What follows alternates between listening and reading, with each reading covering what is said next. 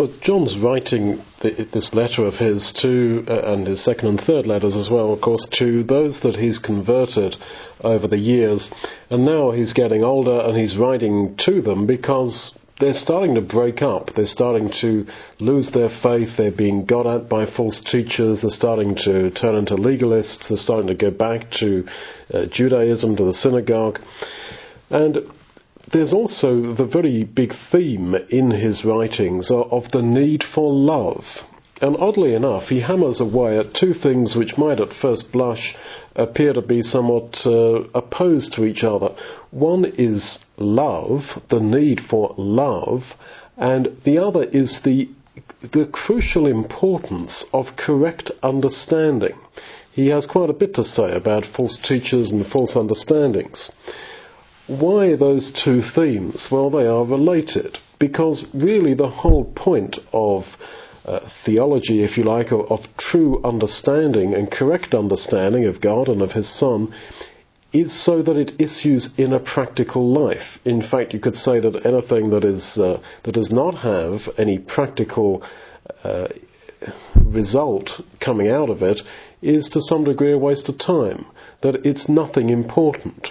Whereas our understanding of the Lord Jesus is absolutely crucial.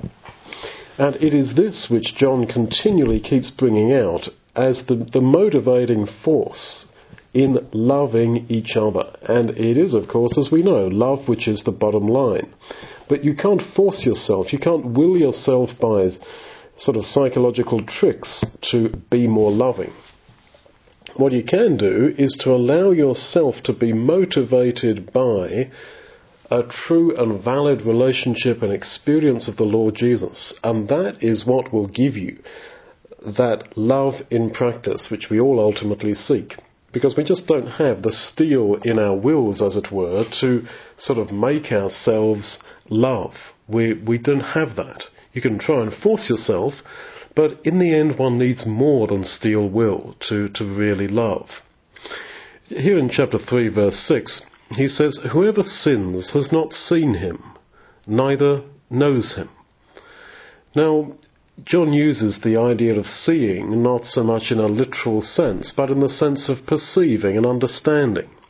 "He who has seen me," Jesus says, "has seen the Father." Well, nobody literally saw God, and Jesus was not God himself.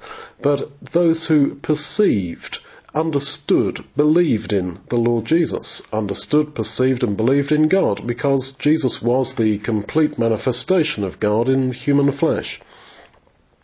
So whoever keeps on sinning has simply not really known, in an experiential sense, has not really personally believed into Jesus. Now, he goes on in verse 13 to say, "Don't marvel if the world hates you." And yet, he talks quite clearly in his letters about the very possibility that we might be hated by our brother. Verse 15, "Whoever hates his brother is a murderer and doesn't have eternal life abiding within him." And then in chapter 4, verse 20, "If a man hates his brother, he's a liar, and he doesn't love God." So then we read there about the world hating you, and yet we also read about brethren hating brethren. Quite simply, if you hate your brother, you are in the world. And you know what John's like in his style. It's, in one sense, very black and white. You are either in Christ and in hope of the kingdom, or you are not. And he seems to be saying here, well, I don't think he seems to be, I don't think it's any feat of exegesis exactly to understand what's going on here. If you do not love your brother, if you hate your brother, you're in the world. And that's as simple as that. And no matter what theological truths you may consider that you hold, that is not going to save you. Really, all the way through here, John is saying that love of the brethren is the absolutely crucial issue. That is the litmus test. That is the ultimate decider. And in verse 14, he says something that makes us take our breath a bit. "We know that we have passed out of death into life because we love the brethren. He that loves not his brother abides in death." Now, this passing from death to life, I mean, This is very black and white language. Jesus says, "He that hears my word and believes him that sent me has eternal life, and will not come into judgment, but has passed out of death into life."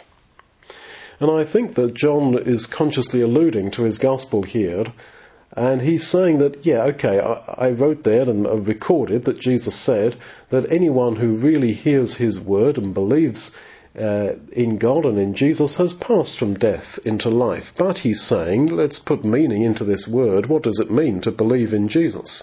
It is not, he's saying, by implication, an academic assent. It is not ticking a box. If you believe in Jesus and in his word, you will love your brother. And it is loving your brother which means that you have passed from death unto life. He puts it a different way in John 5:24 when he says that if we hear his word and believe, then we have passed from death to life, and we have, in that sense, we are living the eternal life. So then, in what sense have we passed from death unto life? Well, he says in John 5:24, it's because we're living the eternal life. That doesn't mean we will not die. What it means is that we can live now the kind of life which we will eternally live, the kingdom life.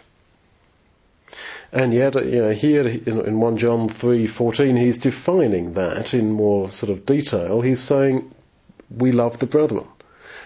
And that's how you know you've passed from death unto life. So then, believing in Christ and believing in his word and really hearing his word means you've passed from death unto life. In John 5:24, here, loving your brother means you've passed from death unto life. So it's not simply a case of, in a worldly sense, in a secular sense, well, I love my brother. It's more than that, because this is the love of the brother that arises out of believing in Jesus, believing in him that sent him, and in hearing or believing his word. So then, if we really believe the gospel, we will love our brother. And if you do not, and if you hate your brother, then you are living not the kind of life that you will eternally live. And in one sense, it's so simple. It's so simple. If you are living with hatred of your brother, this is not the life that you will eternally live, and therefore we have not passed from death unto life. Now, exactly how we define hating our brother is an open question. I openly admit to you that I feel strong anger at times with people who are brethren in Christ, at least in name, because of their behaviour, their abuse, etc. And how do we deal with this? And I'd be interested to hear from you, because the bottom line is, if we hate our brother, then we have not really been converted. We have not really believed in Christ. One observation I would make then is that our faith in Jesus is proportionate to our love, or is related to our love. Paul puts this by putting together faith, hope and love. We know that those three ideas come together in Paul, and here in John, I think in a more complex way, it does the same three things come together. He's saying, I keep saying, we're putting John 5:24 and here 1 John 3:14 together. John 5:24 says that if you believe, if you have faith in Jesus, then you have eternal life. You have the hope of living eternally, the kind of life that you're living now. You will not come into judgment, he says, but you've passed from death unto life. You have hope. Whereas 1 John 3:14 says you've passed from death unto life because we love the brethren. So faith, hope and love are still there, put together there. But what's the connection between those three things? I think that if we really believe in Jesus, in the basic gospel, that he died for my sins and that now my sin is no longer a barrier between him and me, and therefore by my baptism into him I have identified with him, and I will therefore for sure live eternally in his kingdom, we therefore have hope.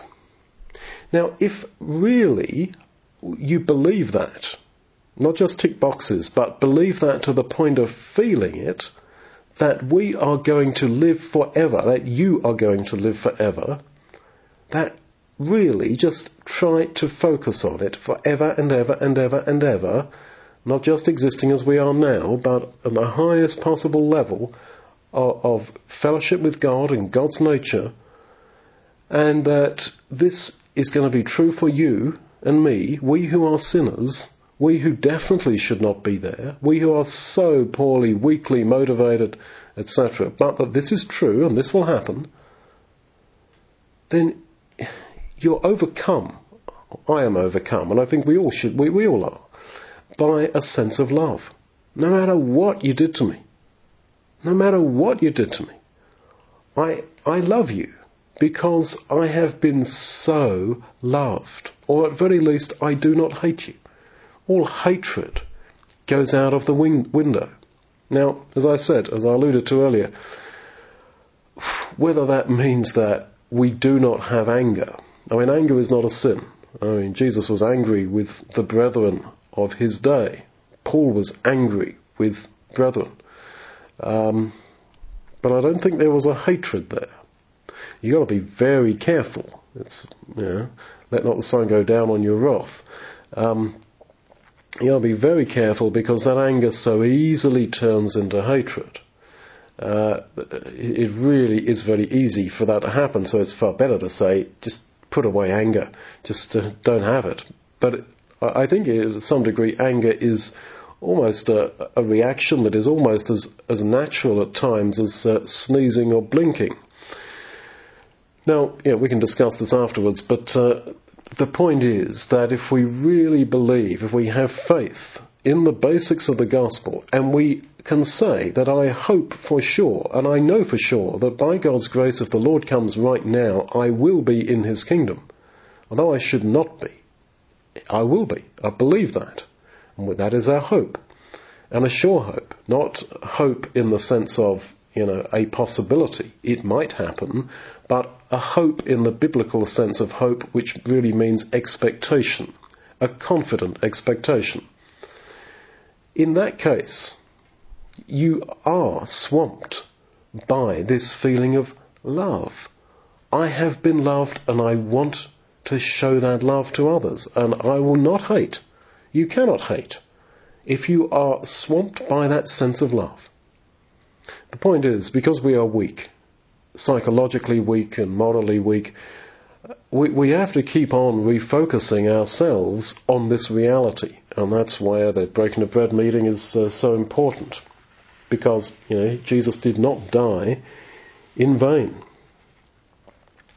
Just to focus us a little bit further on that certainty of salvation, that experience of love, verse 16, hereby know we love. I'm reading from the RV. This is how we know love, because he laid down his life for us, and we ought to lay down our lives for the brethren. So then the definition of love is that he laid down his life for us. Now, this Greek word translated laid down, this is the word that's used about Jesus giving up his last breath when he breathed his last. And it seems to me that he did not die just in one sense of natural causes. He, in a sense, had control over the giving of his last breath in that sense. I mean, he did, I suppose, die of natural causes in one sense, but I mean that the giving of his last breath was from him. And so he had, what he knew was the last breath in his lungs, and he breathed it out in the form of the words, Father, into your hands I commend my spirit. And that was it. He says, of course, in John 10, no one takes my life from me, but I lay it down, and this is the same word, I lay it down of myself. Most people die against their will. There is an inbuilt sense within us to struggle and fight for life. And yet Jesus gave it of his own volition, and it was not taken from him. You might be aware of that Dylan Thomas poem about dying men, that they go not gentle into that good night, but rage, rage, against the dying of the light. Go not gentle into that good night, but rage against the dying of the light. Now, that is how so many people die, particularly a 33-year-old like the Lord Jesus.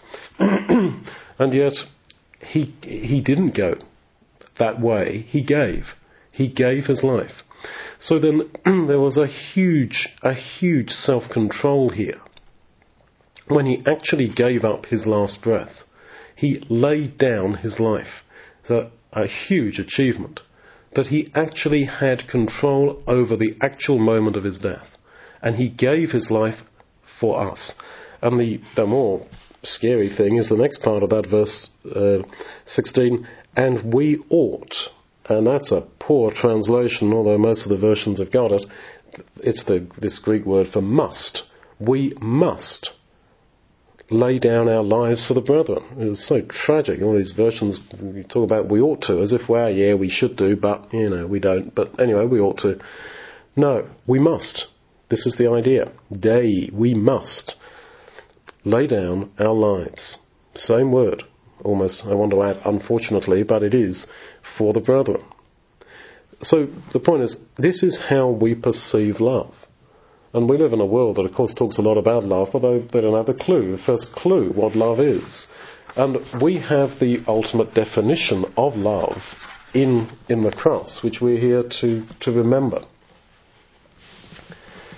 And that this is why John keeps on and on about the importance of understanding that the Lord Jesus came in the flesh. That this was not an act. This was actually done by a real human being who had our nature just as much as you and me do. So you come to chapter 4, verse 2, he's on about false prophets, and he says that the real difference is who confesses that Jesus has come in the flesh and who doesn't. That is why it is so important to understand his humanity, because as he laid down his life, gave his last breath as a human being, so we also are to lay down our lives for the brethren. Now, if this was a divine comet that sort of sped from outer space and hit this earth for 33 years and sped off again, if this was a Jesus in a Trinitarian sense acting out like a puppet, the whole thing is somewhat meaningless. The point is, as he was in this world, verse 17, as he is, even so are we in this world. That there is not to be a disconnect put between him and us, as if to say, well, that was him, that's okay, but not for me. Why is there so great enthusiasm to believe that in fact Jesus did not come in the flesh, that he was actually some God, and he was not fully human? Well, why is there this great propensity to believe that? In other words, why is the Trinity so popular? And I think that any false doctrine, for the most part, has some psychological basis to it, because it's more attractive to believe that. Because if you believe that Jesus came in the flesh, this has a huge implication for you and me. Because never again can we blame our nature. I couldn't do that, I couldn't be so righteous, I had to sin because I'm only human. Once and for all, that argument is knocked right out of court. Because Jesus was human and he had our flesh. And yet he achieved this perfection that he did within that flesh, and as he is, so are we in this world.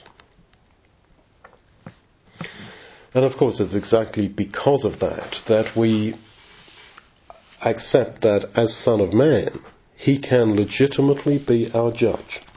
And I think this also opens a picture on verse 16, and quite often here in John, we know and have believed the love which God has given to us. God is love, and he that abides in love abides in God, and God abides in him.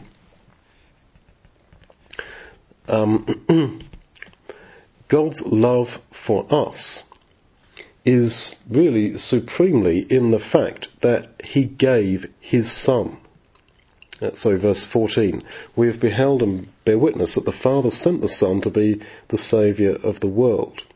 And whoever confesses that Jesus is the Son of God abides in him and he in God, and we know and have believed the love which God has to us. And we must abide in that same love. Now, the love of God here is defined as the fact that he gave his Son. Now, let's just think about this a little bit. God existed from infinity. And yet, only 2,000 years ago, which is like a flash of, less than a second of time, God gave his only begotten Son. He had never had a son. This was his firstborn. You ever thought about that? That throughout the ages of eternity, it's not as if God had tried all kind of systems of salvation with different people, different creatures, different, existences on other planets, always through giving a son. He may have had relationship with previous beings beforehand. He obviously did because of the angels. But he never sought to save through having a begotten son. This is God, as it were, as a first-timer. And he had a son who was a human. The son was not a dog or a cat who came to save cats, or a giraffe that came to save giraffes. He was a human who came to save humans. And out of all the huge amount of life forms which there are on this earth, he came to save just humans. And yet, out of all the millions, billions of humans there have been, he came to save really a minority of them. When you start to think of it that way, the fact that God, in the spectre of infinite time and space, should have an only begotten Son who died for people on this world, so that people who had lived during a 6,000-year time span from Adam until now, which is a tiny little speck of time, in order to save, how many people are going to be in the kingdom? Out of all the billions of people who lived from Adam until now, it's only going to be a minority. It's only going to be, I don't know, no idea. It's as many as the stars in the sky, relatively speaking, relative to Abraham childless at that time. But, it's only, a billion? I don't know, I have no idea. A few billion? I don't know. But it's a fraction of the number of people who have ever lived from Adam until now. That's for sure. In Isaiah 62 verse 5, the love of God for us is likened to a young man marrying a virgin. The whole idea is first-timer. That's the image. That the God who existed from eternity is likened to this first-timer with all the intensity and joyful expectation and lack of disillusion that young man has as he marries a virgin. So the fact that Jesus did not pre-exist as a person and that he was Son of God, this reflects, as John perceives here in those verses we just read, the love of God. And so he says that our love is made perfect, verse 17, and we can have boldness in the day of judgment. We're told in Hebrews 4:16 that we can have boldness in prayer right now.